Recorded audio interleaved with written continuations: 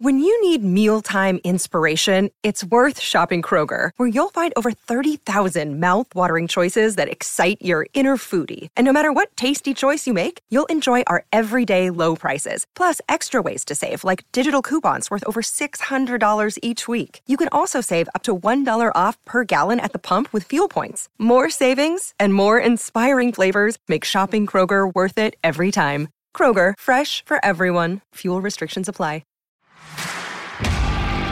You're listening to Garibaldi Red, a Nottingham Forest podcast brought to you by Nottinghamshire Live.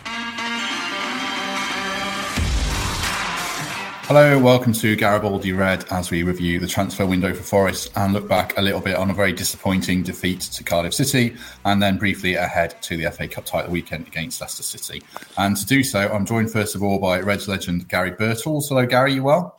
Yeah, good afternoon. Yeah, good, Matt. Thanks. You? Good. I'm well. And our second guest today is Reds fan Michael Temple. Temps, hello. Are you okay? Morning, Matt. Thanks for having me. No problem. Good, very grateful to both of you as ever. Right, I'll do a bit of admin to start with to catch up on the transfer window for everyone that missed it, and then we'll break it all down. So, Forest made 5 signings, Keenan Davis, Steve Cook and Richie Larea early in the window. And then yesterday they added Sam Surridge from Stoke City for, we think, 2.2 million. And Jonathan Panzo, a central defender who was with Chelsea and more recently playing in France for a reported 1.5 million. I saw Sky reported that. So Forest put their money hands in their pockets. They also bid for Josh Bowler, the Blackpool winger, but couldn't get that over the line. I was told they would have gone to 3 million. But then I also saw Bournemouth rejected Blackpool rejected the £3 million offer from Bournemouth. So they tried hard but couldn't get that one done.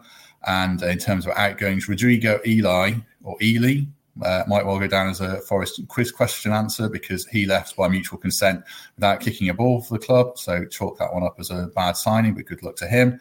And Tobias Figueiredo, I think almost went, but that one didn't quite happen. And he'll be with Forest for the rest of the season, I think, although the Portuguese transfer window closes tomorrow. So maybe something could happen there. I'm not quite sure.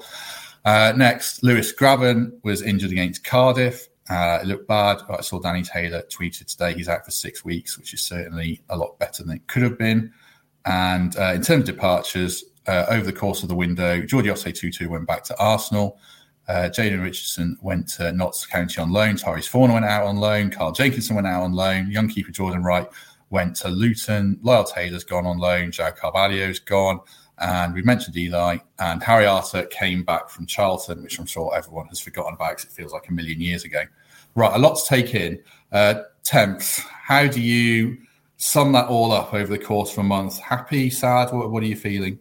Well, when we spoke 3 weeks ago, we said success would be who didn't leave rather than who came in. So coming out of this window with Brennan Johnson in particular and Jed Spence, obviously still part of our squad, were the two single biggest objectives for me. I think we all feel a bit blindsided by the injury to Lewis Graben, which we'll talk about slightly later on. I think all things considered, retaining those two players and recruiting to some semblance of structure and players that, for me, have clearly been lined up by Steve Cooper, one or two he's worked with before, suggests that this has been a really good window for Forest. I think, all things considered, we've navigated ourselves into a really decent position. Look, it's an 8 out of 10 because we were excited about Wallace and Bowler. Couldn't get those deals done for whatever reason, but maybe not a terrible thing. We know that Lolly and Myton are to come back. In the kind of appearances they've made this year, they've lurched between seemingly having fallen away from their very best, but also producing moments where they can break a game. So a lot depends on how well Lolly and Myton come back into the fold as to how much we miss the lack of Wallace and Bowler coming through the door. So you're asking me for a mark out of 10. I'm going to give it an 8. I'm going to credit Steve Cooper, probably Dane and Tamor, one or two others behind the scenes who've worked to get these deals done. And what stopped them from getting a 10 is the lack of that one more kind of exciting, game-breaking winger who would have just given us the depth should Brennan find himself out for a couple of games, or should we need an option after 70 minutes? I think getting some of the boys out the door, which has been a problem for Forest in the past. We've had Hefele and one or two others sat around the car park for a year, 18 months longer than they needed to. So credit for that as well, getting a few off the wage bill. So it's an 8 out of 10 from me. It's just a shame that just before it closed, we get the injuries. And fortunately enough, the two players have come in are the same positions as the two key players we've got injured. I think Lewis Graben's going to be a big miss. Don't know about Cook yet. He will be a miss. But overall, I think it's been positive. Davies coming in, he scored now, and his confidence will be sky high. And the lad from Stoke here, Steve knows all about him. He knows all about the two players, so that always helps when new players come in. It's positive for me. I don't always look at the ones that go out because your interest ends there because they're no longer at the club. It's sad that they go, but that's the way of football. You lose players, you bring players in, and you have to concentrate on the ones you bring in and the team going forward. So that's what I always look at. And, there is positive thoughts there. And, we actually know about some of these players. Before, in the past, under previous managers, we've looked at players coming in and thought, who? Where's he from? Never heard of him. At least we know about these players. And the strength in depth will be improved, and I think, like Temp said, the ones that haven't gone are as important as the ones who've come in. Because if you lose key players, if you lose Brennan Johnson and Jed Spence and even Joe Worrell, although he's out at the moment, that's what you don't want to see, because then it equalises itself out. The ones that you bought in, then you're losing key players as well. So we've not lost no key players, but we have added strength to the squad, and that's got to be good going forward. Do you want to give us a mark out of 10 as well? Temp said 8. What would you say? Yeah, I'll agree with that. I'd agree with that, because like I said in previous windows, it has been like, well, who is he? I've not heard of him. And this time, we know about players who are coming in, and this time we've got strikers in. We've had a couple of strikers come in before. We've always been saying we need a striker, and it's never materialised. This time we've got 2 strikers. So that's what gets you promoted. Goals get you promoted. And that can only be a bonus. I mean, I'd say 8 or 8.5 as well. I mean, they moved quickly to get Surridge yesterday. I don't think there was a striker on the agenda, and they've gone out and got someone who the manager knows. And like you say, there was a plan. I mean, was that the big thing for you, Temps, that it feels like there's a plan and a thought process behind these signs? They might not come off because there's no guarantees, but at least that you can see what they're doing. It's the faith in the people, isn't it? Because we had this transfer acquisition panel back in Billy Davies' day, but there wasn't a lot of faith in the method and the process. Whereas we've got a chief exec who had a fantastic period of trading players at Barnsley, and look at the position they find themselves in now without his intelligence and knowledge of the market. We've got a manager that gets young people, has contacts with guys that he's won age group World Cups with, and has called upon those contacts in this window. So yeah, there is a plan, but every football club would purport to have a plan. We've got the people that can stick to their convictions and follow it through to the end. Now look, as you said, they woke up yesterday trying to sign Bowler and Wallace, and ended up getting Surridge. But that's the nature of it. Bowler's turned down, moves to Forest and Bournemouth to stay at Blackpool. I mean, that tells me there's something wrong with his ambition or his confidence, or whatever it might be. But what's he thinking there? He could have progressed his career yesterday, and he's chosen to stay at Blackpool. So once that bit of intel comes to light, forget about him, on to the next one. And as you say, Sam Surridge comes up, and hopefully he'll be a hit. So yeah, faith in the plan. But yeah, I think it's a day to credit the people that delivered it. Let's get your take on Surridge, I should say, Gary. He's a striker. A lot of Forest fans are saying, well, he's got no goal record and all that kind of stuff. But I put the opposite case. He's 23, he's played for the England 21s, and Steve Cooper knows him. What do you think about a signing like that, where there's a question mark against him, but do you see some positives in the move? I always see positives when teams bring strikers in, and a striker's life is dependent on service. And maybe, I've not seen a lot of him at his previous clubs, maybe the service and the way they play didn't suit the way he played or wanted to play. Whereas at the City ground, he is going to get service. We know that from both flanks. We're creative in midfield. And I always think he'll be salivating at coming to Forest and getting an opportunity to, play in a team that has got the creative ability we have at the moment. Although we only had one shot on target against Cardiff, but that doesn't mean you're not creating. The final third's always the most important part of the pitch for a striker. And like I say, he's beholden on decent service crosswise, and it's all about his movement as well. Obviously, it's not just about waiting for things to happen. But when you're in a team that's as confident as this at the moment, it's a great place to come to and go into. If you transfer to a team that's struggling, you're expected to do big things, and if it doesn't happen, you can get sticks, because strikers are the ones always picked out, because if they don't score, then people want to know why. So him coming in with the way we play and the way Steve plays, and he knows Steve and what's expected of him, I'm just looking forward to seeing how he accepts the challenge, and I'm sure he'll accept it with relish. Yeah, he scored 8 goals for Swansea playing under Steve Cooper. I don't think he started every game. Let's link into the Grabban injury then, Gary. Are there enough goals in this team to make the playoffs, Gary, you think, or not?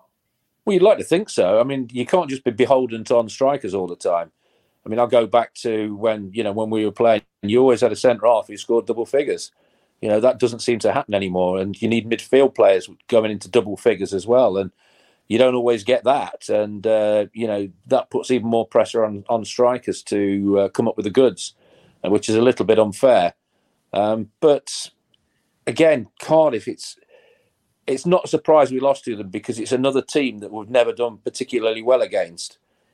They always seem to beat us, find a way to beat us. And, Barnsley used to have that hold on us and teams like that. So it was a surprise that we didn't get anything out of it, because their home record was shocking.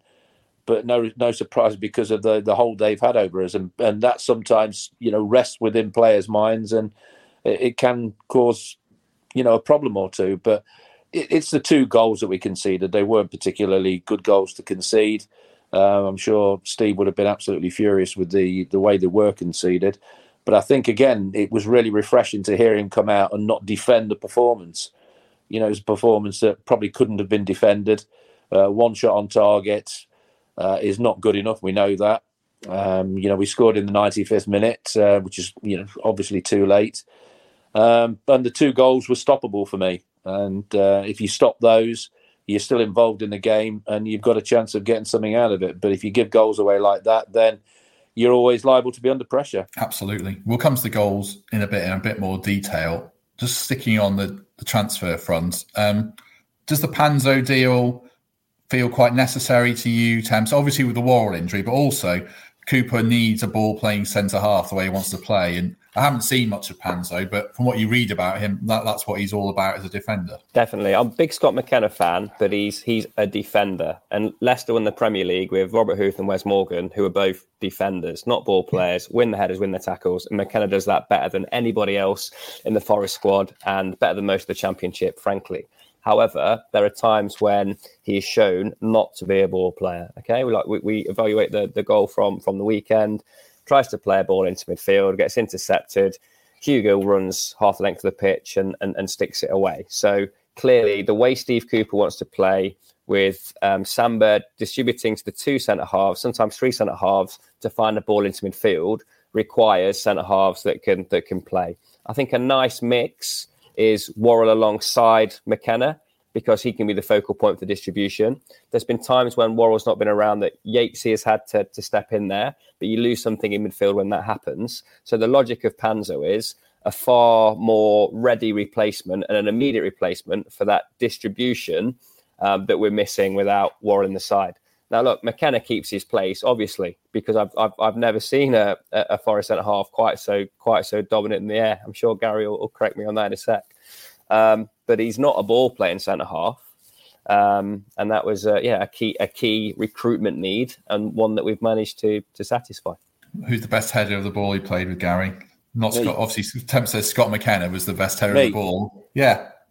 No, I mean, I was 6 foot, but I had the ability to hang in the air particularly well. And there's one picture of when Paul Hart was there and I was defending a corner and I was about a foot above everybody else. And the gaffer saw it. He said, "Son," he said, "I can't believe the elevation you get there. That is incredible."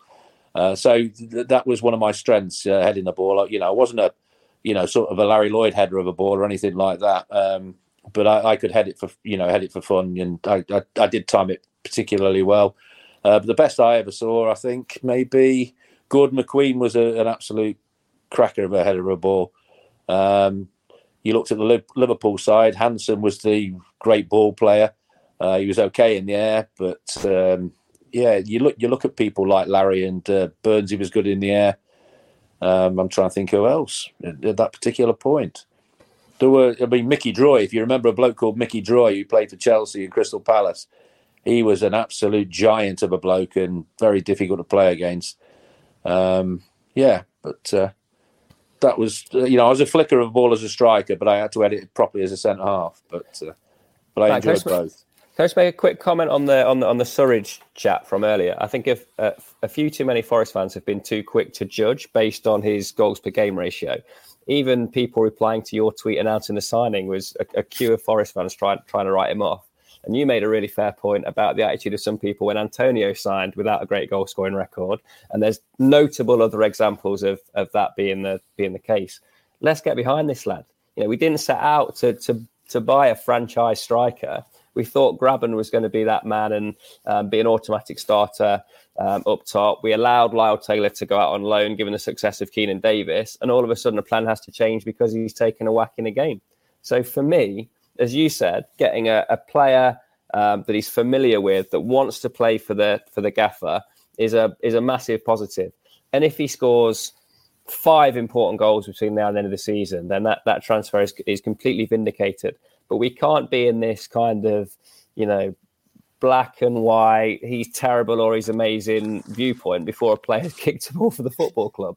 I just think it's kind of symptomatic of football fandom now, isn't it? But it was a reaction to Lewis Graben's injury. We had to get someone through the door.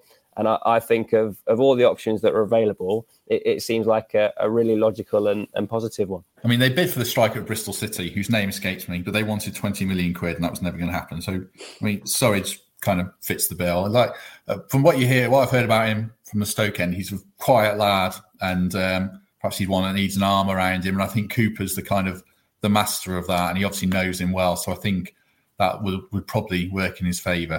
Let me go back to Forest Michael Jordan over here, Gary. I wanted to talk about Lyle Taylor's departure just briefly from your perspective as a striker. Is it a good move for him? He's played very well against Derby at the weekend. He looks a different player, frankly. Do you think he'll benefit from this? I think he can only benefit because he wasn't given a regular run in the side at Forest. It was always... Lewis in front of him, he knew that. And, as a striker, you need fitness levels to be, the highest possible level. And before, under previous managers, I think he played a game that was alien to him, that, that lone striker role is the most difficult thing to play. I played it a few times and it's so difficult unless you're backed up. And the way we played before, we were so defensive minded, it was difficult for any striker to come in and prove a point.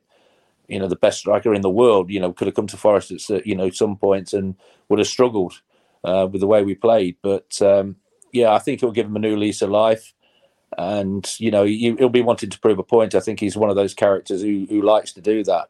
I think he backs himself massively. And, to score on your debut as well, that is a massive bonus. And that can only be good for Birmingham going forward. And, he'll have a smile on his face. He'll go out with the next game so high in confidence. They might play a different way to, I don't know, I've not seen Birmingham at all this season, but they might play a different way of football to, what we do at Forest. But, you just wish him all the best. And hopefully, it goes okay for him because, it's a short career and you want it to be the best you possibly can. And you don't like to see people fail. And but we've got to forget about that. He's no longer with us. He's no longer part of what we're doing at the club, and we've got to focus on the players at the club now, pure and simple, just to get into those playoff positions. I think again that might have been a problem. You're so close to getting the into the playoff positions, and then you can put pressure on, but you're still outside them now, and the games will be receding. You've got difficult games coming up as well, and you just want to get yourself involved, and that was a big chance to do it because of Cardiff's shocking record. But we didn't do it, and it might be a regret later in the season. Who knows? Do you think we'll see Taylor in a Forest shirt again? No, I don't think we'll see Taylor in a Forest shirt again. I heard an interview with him a few months ago on 5 Live, actually, where he kind of talks as if he'd been missold some kind of vision. He was talking about how he joined the club, but it was a life-changing move, thought he'd be challenging for automatic promotion. And he seemed to be, it seemed to feel quite, his position seemed quite contentious, i.e. that he'd been somehow missold something. He's had some good moments, hasn't he? Those 2 late goals, I think it was at Bristol last season. There's been flashes of what he can do. And I thought when he was at Charlton, he looked unbelievable against us. He had a 1-2 goal record under Lee Bowyer.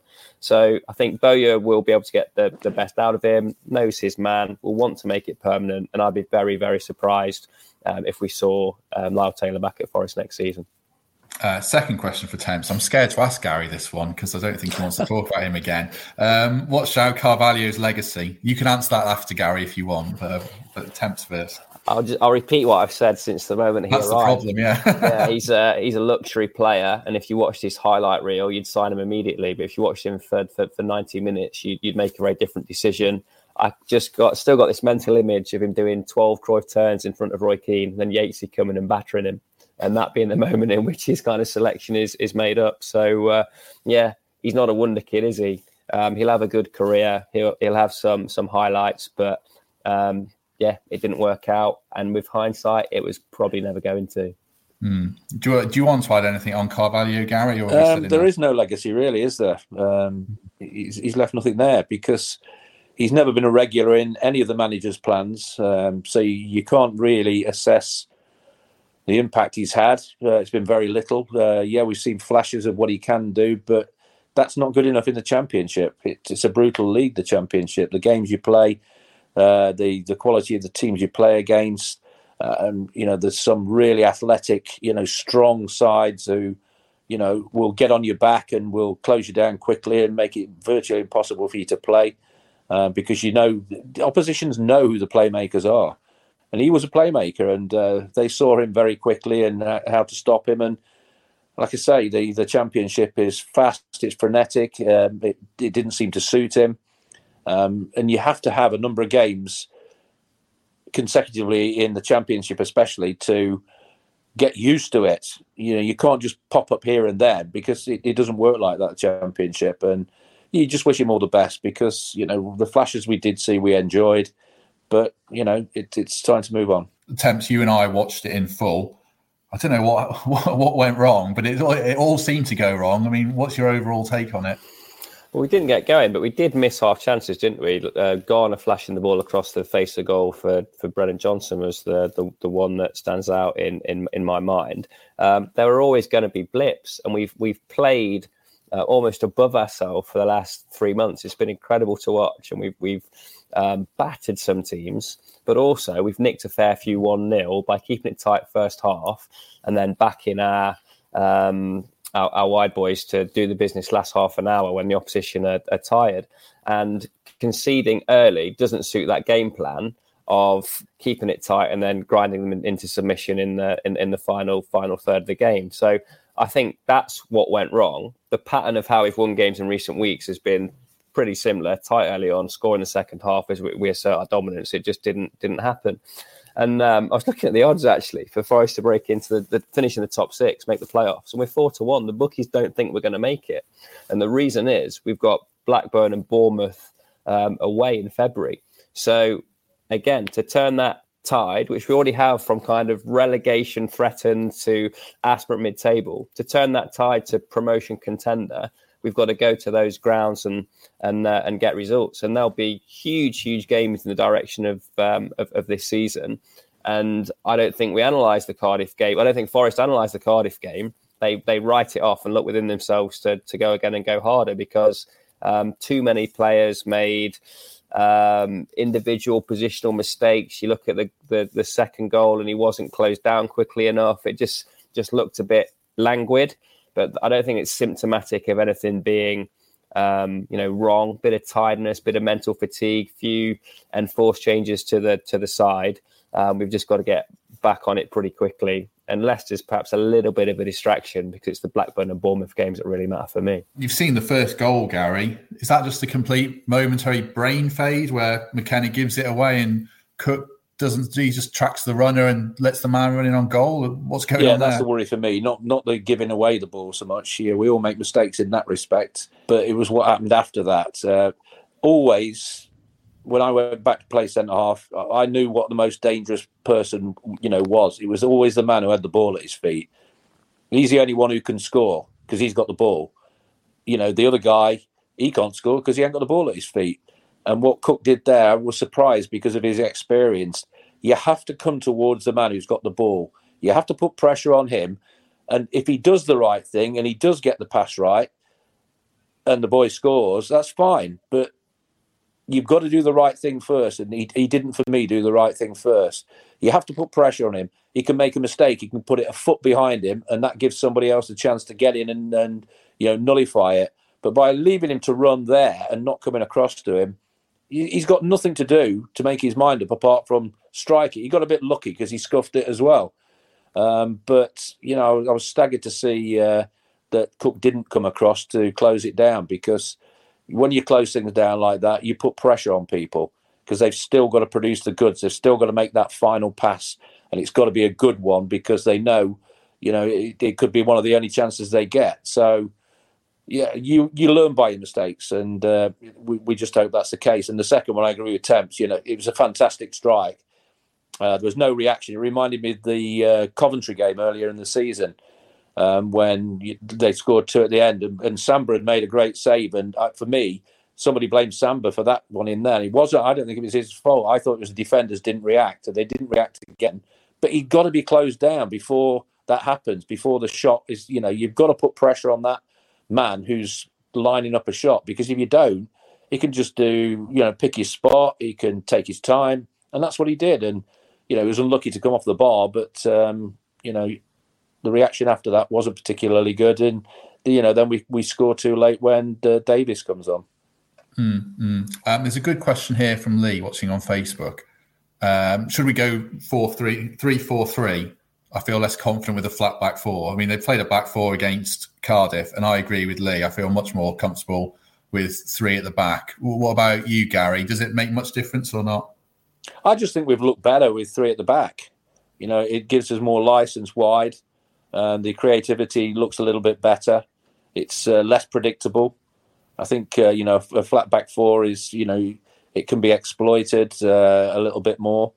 And I think that maybe had a hand in the first goal, because if we'd have had 3 at the back instead of 4, maybe that would have been a different outcome. But hindsight's a wonderful thing. And, I said, I thought, crikey, why isn't Davis starting with Graben? But apparently he'd been poorly, so I've been told. I might have said, Steve's done a brilliant job, and, I don't know what happened with Davis, how bad it was, but he was on the bench. I'm always one of those glasses half full in respect of, right, can you give me an hour? Saying to David, can you start this game and give me an hour? Or if you can't, just tell me when you come off. He might get you a goal in that first however many minutes he's on the pitch. And that might unsettle Cardiff a little bit more. But, that's the way it was played out. Steve made his mind up on what he saw with Davis, obviously, during the week.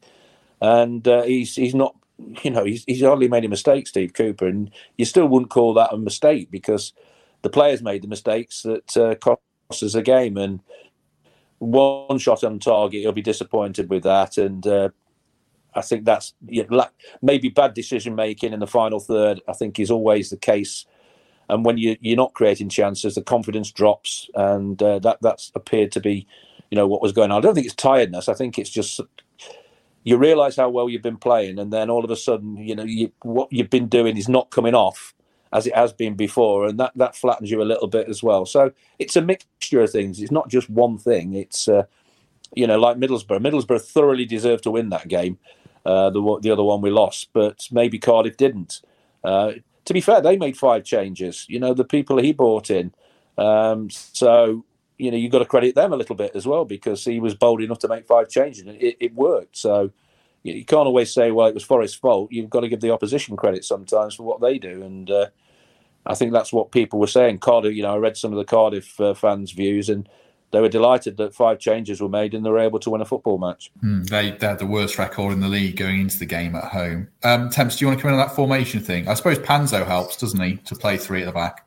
Yeah, 3 at the back gets the best out of Jed Spence and Max Lowe, doesn't it? It just absolves them of some of their defensive responsibility and lets them just press that a bit higher and get the ball further up the pitch. That's the reason for me. However, in the absence of Joe Worrell, Figueiredo out of favour to some degree, sometimes it's been needs must when he's had 2 for centre half. So, I hope Panzo allows Cooper to at least have that choice, so that when it's tactically right to do so, he can unleash Jed Spence and Max Lowe. I want to touch on one other player who we haven't talked about much for a while, Zinkernagel, Gary. He had a rank poor game at Cardiff, and he just had this spectrum of being very good or very bad a lot of the time.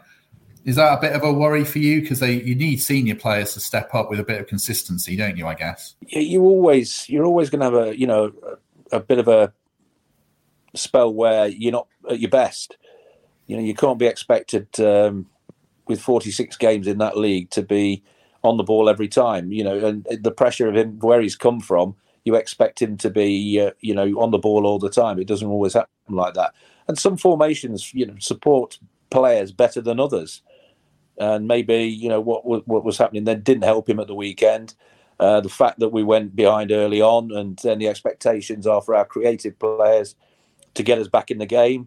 All those little bit of pressure points come your way, and he shows enough to make you think that going towards the end of the season, he could be vital for us because of what he does give you as a player. And Steve's going to, he will move things around. He will have to rotate things and sort of rest players, because me, people who say players are tired, like Thomas Tuchel did the other week. They dropped a point against Brighton. All my players are tired. Then they beat Tottenham 2-0. You didn't hear him say, "Oh, well, my players are tired." Not a mention of that. I always think that's don't say that players are tired, because they get looked after better than they've ever been. And you beat Arsenal 1-0 in the Cup, and it'd be interesting to see how the FA Cup goes this weekend. You don't ever make tiredness an excuse. Mentally you can get tired, but physically you shouldn't get tired, because they've not been playing 3 games a week or anything like that. So, and Steve hasn't used that. He's not used tiredness as an excuse. I think it's just pundits maybe say, well, they looked a little bit tired. That's always a very good excuse for other things. Just inefficiency and not defending, switching off, like we did for the first goal. It can come in any part of the game. Your brain can tire, you switch off for a moment. And that's why I've always said concentration is the most important word in football for me, because at any stage of any game, at any time of the season, you lose your concentration, you're going to get punished. And, that for me is what we did. It's not happened over a number of games. I mean, the Derby game was a case in point. We thoroughly deserved to win that. The plan worked in the first half, as in a lot of games under Steve so far. I think we pick the bones a little bit too much when we get beat. It's easy to do that when we had 1 point when Steve came in, and where we are now. It's very easy to criticise, and these aren't criticisms. These are just thoughts. Looking at the game and looking, how we conceded the goals. It's a little. Hopefully, it's constructive criticism. If you can't accept constructive criticism as a player, you shouldn't be playing football, because it's only there to help and make you think, well, yeah, what could I have done there? Could I have done something better? But never use tiredness as an excuse. Maybe later in the season when things are getting really pressurised and you are in contention, but then nobody mentions tiredness in playoffs and things like that with teams that go up. It's a very good word to use when things aren't going your way. And that's why, the Premier League managers get on my nerves when they come out with tiredness. It's a crazy word to use. It's just an excuse. I think we've still got a lot to look forward to, and I think sometimes going to places like Blackburn and Bournemouth maybe suits us a little bit better, because you've got nothing to lose really there against teams like that, because you're probably not expected to get anything out of it. And you can just throw caution to the wind a little bit. And I'm looking forward to those games, more so than probably Leicester on Sunday. You went to training before the Derby game, didn't you, Gary? Is that right? Yeah. Are you, without giving away any confidences and trade secrets, what did you make of it? What did you see? It was on the pitch at the City Ground, and Steve took the whole thing. They were videoing it. But overall, we everything, instructions all over the pitch, and it was back because it was so impressive the way the work rate that went into it, and the enjoyment was there as well. They're having a laugh. You want from a training session exactly what you want. Build up to a game. You had the whole thing there in front of you, and it was just so impressive to watch. How are you feeling about the promotion picture then, Temps? Gary mentions the games against Bournemouth and Blackburn. Are you feeling confident going into the rest of the season now? Look, it's a big ask, okay, and I think we got a little bit overconfident perhaps with that run of results. But we've just proved with one or two games recently. I'm thinking Middlesbrough, I'm thinking Cardiff, that there's a long way to go, and those teams at the top have been more consistent than us in recent weeks. So being 4-1 shots in the bookies' eyes to the playoffs frames that. Now look, we've got to win at either Bournemouth or Blackburn to maintain close contact with the pack, and that's a huge ask. So I think we'll have clarity at the end of February. Stoke at home in between times is equally important. But if we lose at Blackburn and Bournemouth, that gap will extend and we'll start to drift even more. So I'm very optimistic, a lot of faith in the players and the manager. But the ground we have to make up puts us at a slight disadvantage. And just don't underestimate the size of the task required to get into the top six from this point. I'm still confident, without a doubt. With the signings we've made as well. You can't just pick the bones out of one game. It was a game that, we didn't produce our best in any sort of areas. We were maybe a little bit lax, and you have to expect that. And Steve said exactly that. That's why, a lot of people like Steve, because he comes out and he doesn't hide behind anything. If it's bad and it's not acceptable, he'll tell you it's bad and not acceptable. And that's refreshing in football, especially because we're so used to listening to the dross that, you hear in the Premier League from managers defending this, defending that. Just come out and be, honest. That's what punters want. That's what the fans want to hear.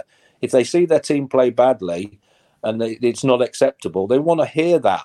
And they very rarely get that. And when they do, I think that, they're pleased about it a little bit as well. So that's, the brutality of honesty sometimes can hurt, players or whatever. But then, you respond to it and say, right, okay, I'll show him. And, you've got another game, the next game, to put things right. And to be fair, Forest have done that on most occasions when things haven't gone particularly well. I was just going to come in on Steve Cooper's media management, because I think there's some really impressive subtleties at play. So pre-Derby, he knew Joe Worrall was out for 5 or 6 weeks, but he kept his counsel in the media, had them plan for all to be in the side. And maintain that message throughout, knowing full well what had gone off. After the Barnsley game, he claimed he had no knowledge of the bids for Brennan Johnson, when there'd obviously been intense debate within the grounds of Forest about what to do with this £18 million pile of cash that had been waved under their noses, and he denied all knowledge of it. So I think the counsel he maintains is a bit of a weapon, actually, and there's always a bit of an information war at play with Premier League and Championship managers. But I've just been really impressed by his ability to navigate the media, the relationship with the fans, the relationship with the players. I mean, how good is it to hear that he's inviting Gary and some of the legends from that period being invited into training? I think he's done a quite masterful job in getting himself ingrained in the club in that regard. But don't underestimate his abilities as a politician, a kind of a media manager. It's great to see. And yeah, really quite impressive from my position. Yes, you're a savvy man. I noted that as well. Let's finish talking about the FA Cup briefly for the last 5 minutes or so. How are you viewing it, Gary? I felt like Forest had a great chance and could knock Leicester out. I'm probably a little bit more reticent now with a couple of injuries to key players. How are you feeling about the game? It's one where you've got nothing to lose again, really. You know, if you get through to the next round, it's great. If not, then you concentrate on trying to get into the playoffs. It's one of those weekends that you say, right, okay, it'd be great if we win, but if we lose and we go out, we've still got a lot to look forward to. Like you say, I'm disappointed about the injury problems because the way we went about the game against Arsenal, people gave Arsenal all the stick saying they were rubbish, but you have to make a team look like that. And Forest made Arsenal look mediocre in that particular game, and by not changing things, but by doing the first half performance very well indeed, and then going for the jugular in the second half, it all worked. It all came together, and Leicester won't be looking forward to coming here on Sunday. Believe me, big East Midlands derby. I can't remember the last time we played Leicester in a game. I don't know if you got the stats on that one, but it seems a very long time ago. We saw the atmosphere for the derby game. It was just absolutely inspirational. And it'll be the same on Sunday, because Leicester, it's just 26 miles down the M1.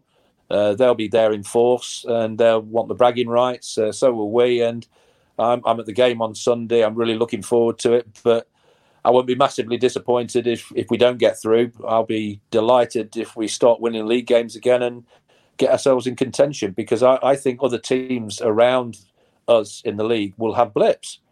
It won't just be us losing one game. You've seen other teams slipping up against teams they shouldn't have slipped up against, at the top.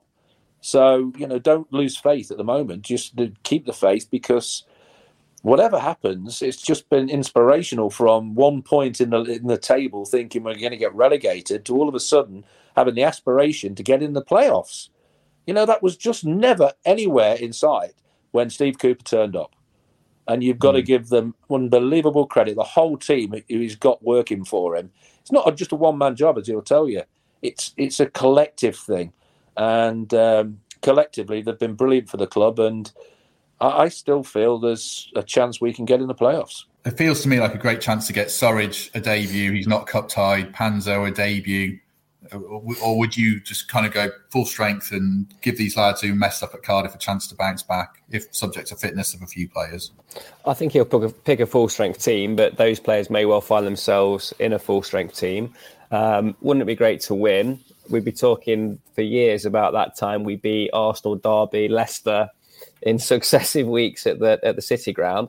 However, the reality is we're not going to win the FA Cup. We might win promotion. So if we do find ourselves knocked out in the fourth round, I don't think we'll cry too many tears, and immediately the chat will start about concentrating on the league and getting into this run of matches. But yeah, I mean, we've got a chance, haven't we? We saw how badly Arsenal played when they found that we could play ball, that we had players that could hurt them, that we had a striker that could poach when the moment was right. So my prediction is we'll make a good account of ourselves. But yeah, of course I want to win. I don't want this game in no way defines the season. It's the performance in the league that will. Who he plays up front, I think he's got to play Davies up front. If he's fitting well, because he's scoring goals, and confidence breeds confidence, and you want your strikers very confident, and he'll be desperate to get out against Leicester City and to prove a point. But the interesting thing, will he come in as well? Will we, see that? And that will be the interesting thing. That's the one thing I can't wait to see, the team sheet coming through on Sunday afternoon. Mm-hmm. And what system he'll play. Will he play three at back? I think he possibly will now. And why not? There's no reason not to. Does this feel, Gary, like a chance to have a right good go until the summer, and then you've got a few players out of contract? If you don't go up, you probably have to sell Johnson and Worrell. But the next few months, you would hope are going to be exciting, and Forest just give it 100%, and we'll see where it takes us. Well, the problem for me isn't the manager, isn't the backroom staff or anything like that. It's about the players. if the players don't realise what a chance they've got and they don't give everything they possibly can in every game, then you don't deserve to be playing football. You're in contention. No matter who plays out there, you've just got to go and give it every ounce you can possibly give. You're going to be absolutely shattered at the end of the season, but who cares if you're in the playoffs? You've got a break if you do get in the playoffs, and you have to be aspirational. It's not like saying, well, we might get in the playoffs. It's got to be, we're going to get in the playoffs. I mean, I can just go down to Division 2 and look at Mansfield. What Nigel's doing there, 8 wins on the trot, club record, and they're in the playoffs. Nobody thought they were third bottom at one point this season, and now they're in the playoffs. So, aspiration is good, and they want to get. I spoke to Nigel. They want to be automatic. They don't want to get in the playoffs. So, be aspirational and give it everything you possibly can. Let's give the new signings a chance. Keep behind the boys. What will be on Sunday, and then a massive February to progress. Yep, absolutely. It seems like a good note to end on. Thanks very much, to everyone who has watched along on Facebook and YouTube and dropped comments in. And if you enjoyed this, do subscribe on YouTube, iTunes, wherever. Give us a good rating, as I always say, and probably people don't want to hear it. But thanks very much for listening as ever. Gary, thank you very much for joining me. Pleasure. Thank you, Matt. And Temps, thank you as ever. Cheers, Matt. And we'll see everyone next week. Thank you for listening to Garibaldi Red, a Nottingham Forest podcast. If you enjoyed today's episode, then please let us know. We love hearing your feedback. We'll be back soon with another episode. Thanks for listening.